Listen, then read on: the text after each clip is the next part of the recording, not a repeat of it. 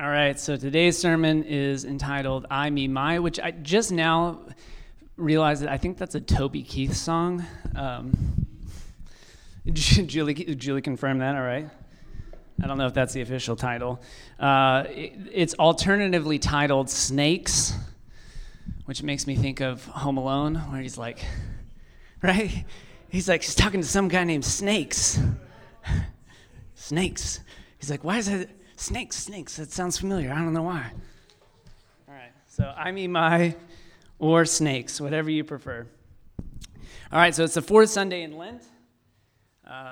Lent is still my favorite time of the year as an Enneagram 4. I was listening to one of my favorite podcasts this week, TED Radio Hour, and they were talking this week about emotions.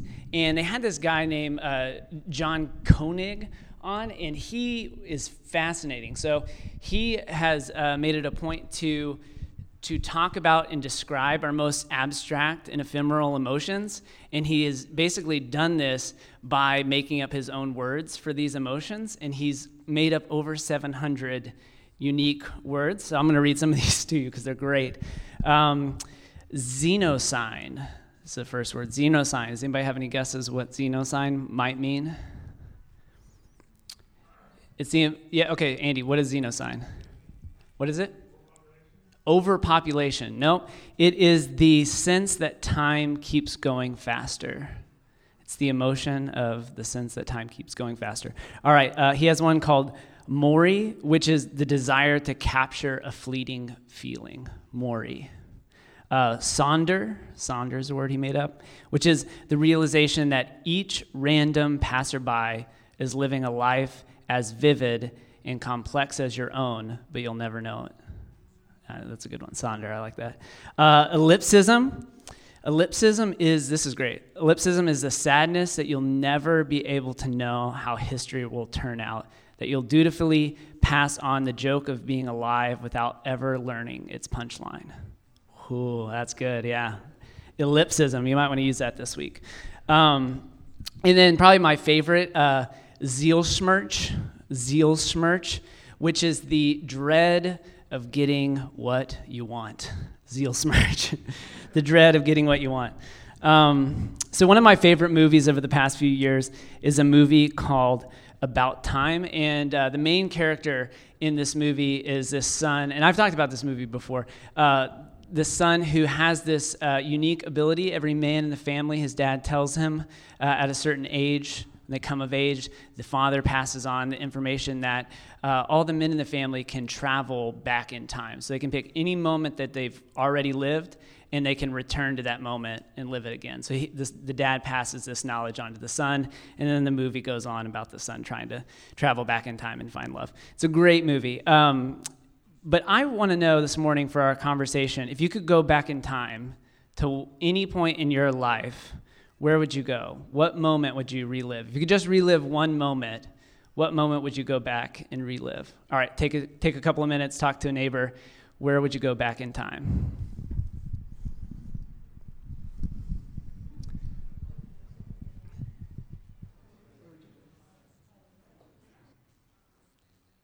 That's great. Yeah, I'm always I'm Enneagram 4, so what that means is my personality type kind of like typically looks back to the past, like idealizes it and romanticizes the past. But I love art, I love music, and I was listening to somebody recently talk. He's Michael Tilson Thomas. He's the music director of the San Francisco Symphony, and he was talking about how he's noticed, having a career in, symphonies and orchestras, that there's something about a piece of music that will make someone so emotional that they'll cry or just have a really strong emotional reaction to a concert.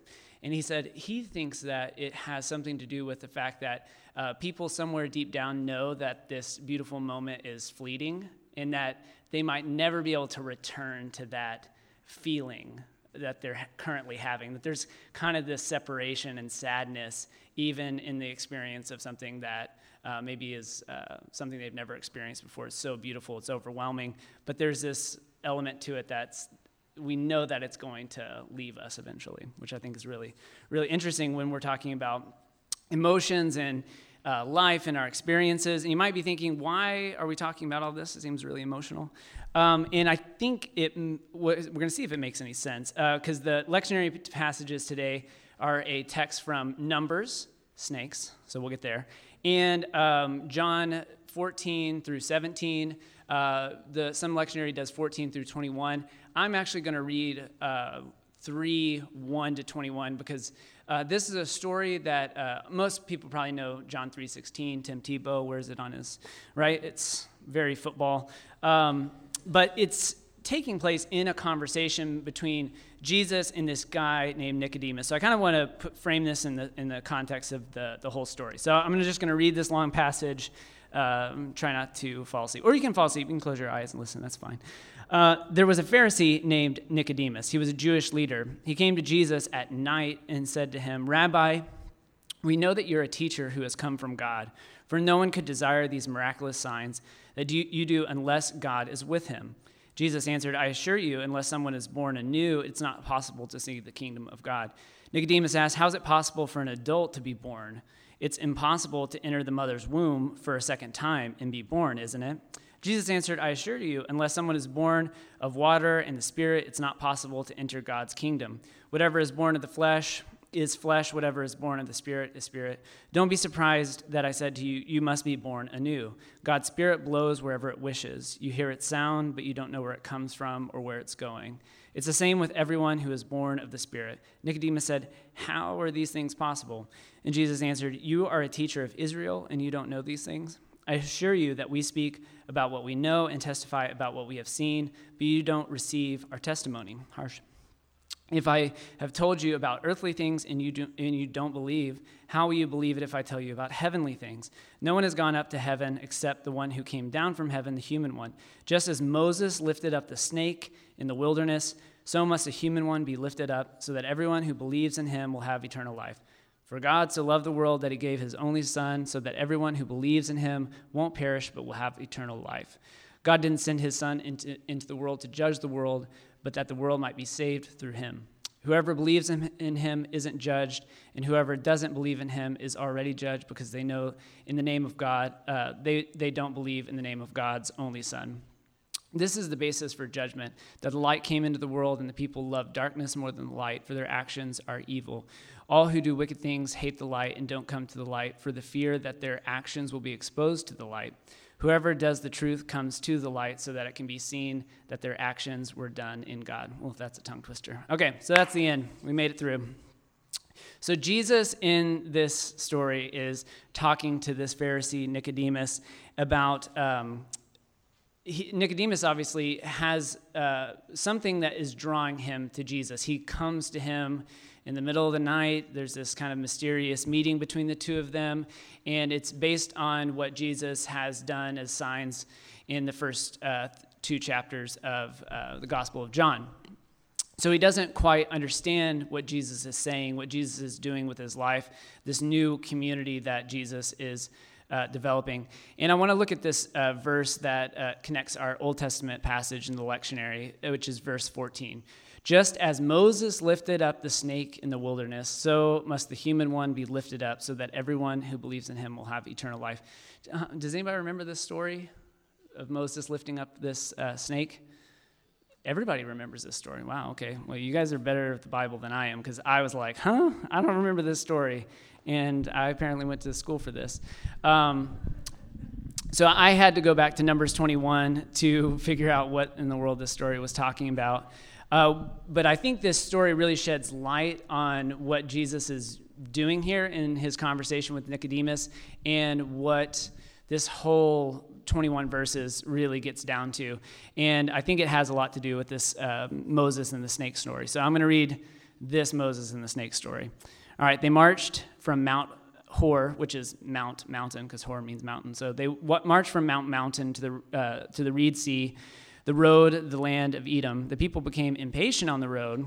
They spoke against God and Moses. "Why did you bring us from Egypt to kill us in the desert, where there is no food or water? We detest this miserable bread."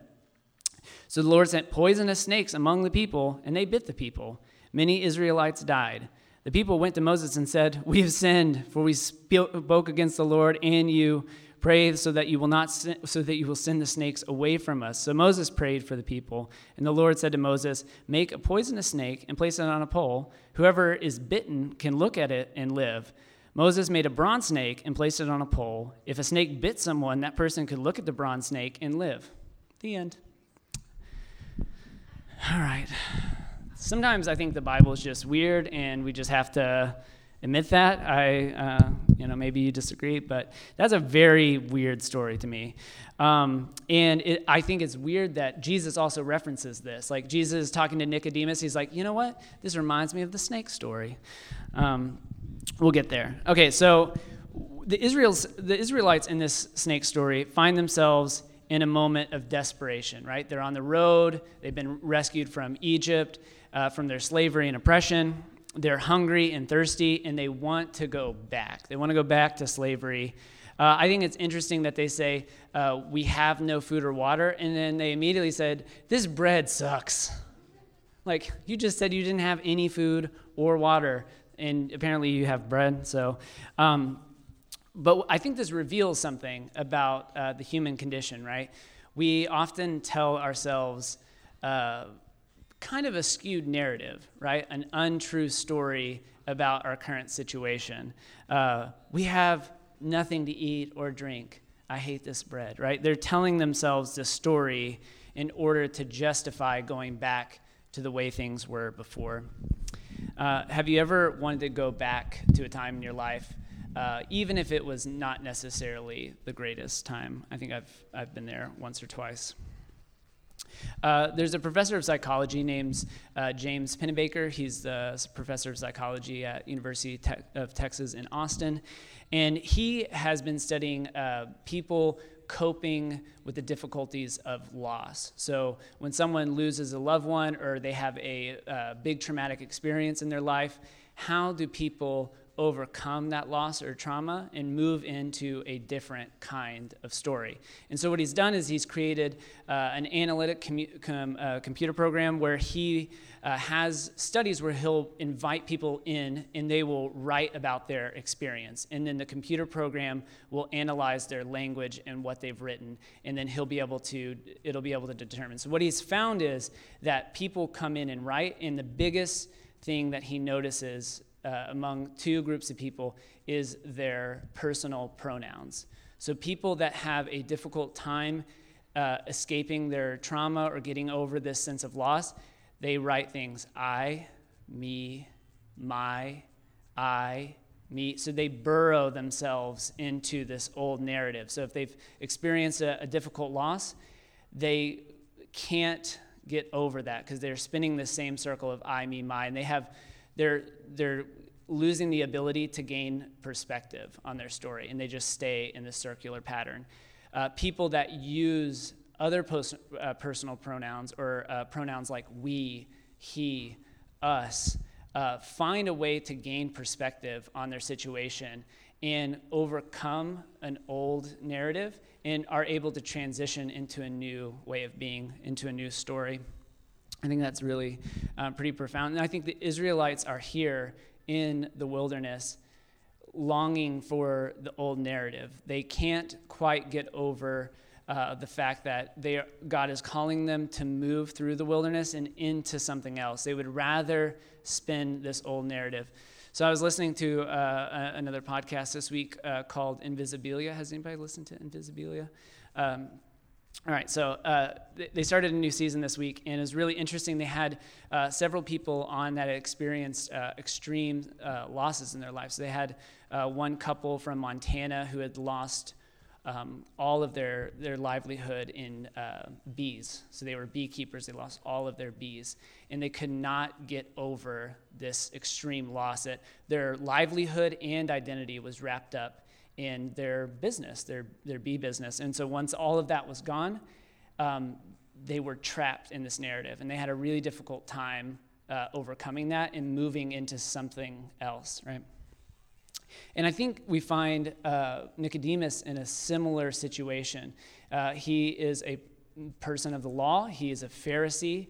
He has experienced something in Jesus that strikes him as interesting, but he, in this conversation with Jesus, he says, how can this be? How can this happen? Jesus says, you must be born again. Jesus is using this language of transitioning into a newness of life, and he uses you must be born again. And then Nicodemus is like, well, you can't go back in your mom's stomach, right? Like that. And it's like, that's a really weird response from a lawyer. But he is resisting whatever this movement is into a new way of being. And Jesus has this has this line in verse 14 where he says, let me see if I can find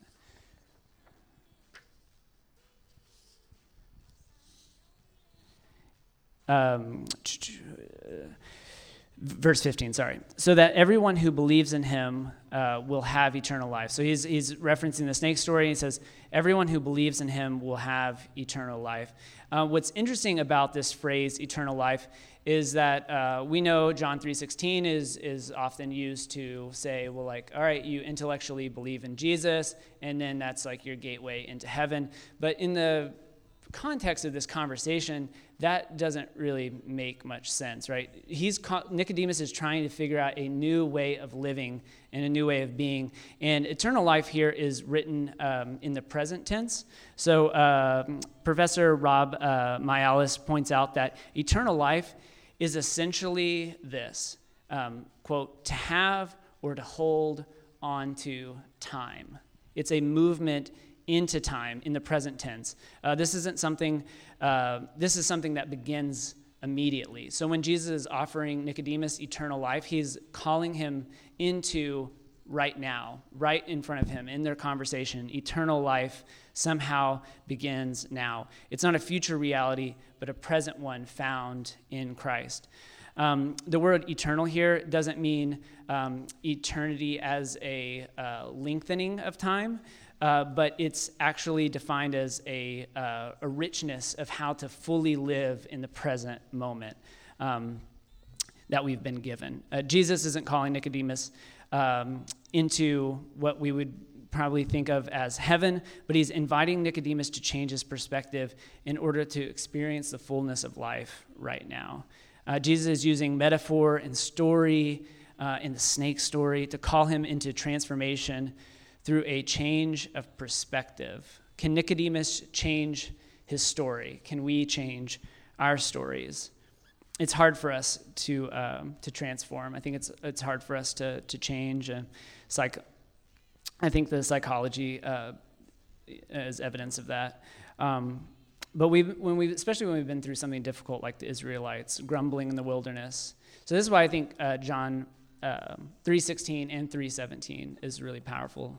John 3:17 says, God didn't send his son into the world to judge the world, but said that the world might be saved through him. So Jesus is still playing off the snake language, this language of salvation, by saying to Nicodemus, I didn't come into the world to judge. This isn't a judgment. It's purely a salvation. I'm here to bring life, just like that weird snake thing on the pole. I'm guiding everyone out of their own slavery through the wilderness and into a better story. There's no judgment, but he does this through acceptance and love. By looking upon this deep love, we gain the perspective outside of our narrow I, me, my stories that only keep us in bondage to the old story. Jesus is calling Nicodemus into a new way of living in the world. Jesus is calling us into a new way of living in the world, us into eternal life today, living life to the fullest right now, to have and to hold, as Professor Mialis would say, to have and to hold to this precious time we've been given, to give ourselves to something that really matters to us. So I want to look back at the About Time movie because I think it has a profound point to make on this about living in the moment. And let's just watch this clip real quick.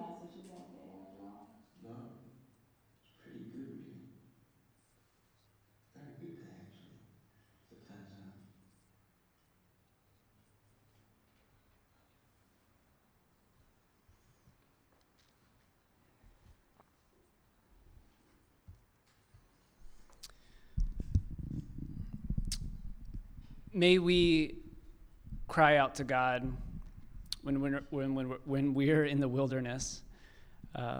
May we look upon the love of Jesus and find salvation that is given in pure love. May this acceptance and love transform our I, me, my, so that we can experience the salvation and life that is found in Jesus. Let's pray.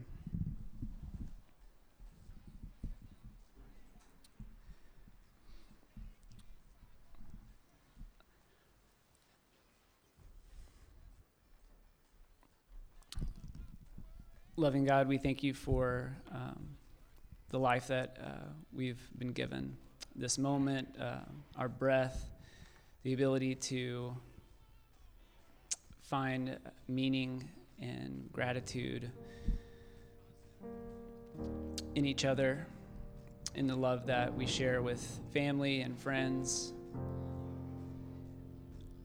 If we're in the wilderness, may we not be afraid to cry out and complain, but may we also be given a perspective outside of ourselves and the stories that we tell ourselves, that we would look to you in the world, that we would find love in a new story in you and in the life that we've each been given. In Jesus' name, amen. Can we just stand to our feet? Peace, bring it all to peace. The storm surrounding me, let it break. At your name still, call the sea to still, the wave in me to still every wave. At your name, Jesus, Jesus, you make the darkness tremble. Jesus, Jesus, you silence fear. And Jesus, Jesus, you make the darkness tremble. Jesus, Jesus, and breathe. Call these bones to leave, call these lungs to sing once again. I will praise, and Jesus, Jesus, you make the darkness tremble. Jesus, Jesus, you silence fear. And Jesus, Jesus, you make the darkness tremble. Jesus, Jesus, Jesus, and Jesus, Jesus, you make the darkness tremble. Jesus, Jesus, you silence fear. And Jesus, Jesus, you make the darkness tremble. Jesus, Jesus, your name is light that the shadows can't deny. Your name cannot be overcome. Your name is alive, forever lifted high. Your name cannot be overcome. Jesus, Jesus, you make the darkness tremble. Jesus, Jesus, you silence fear, lift it up. And Jesus, Jesus, you make the darkness tremble. Jesus, Jesus, hey.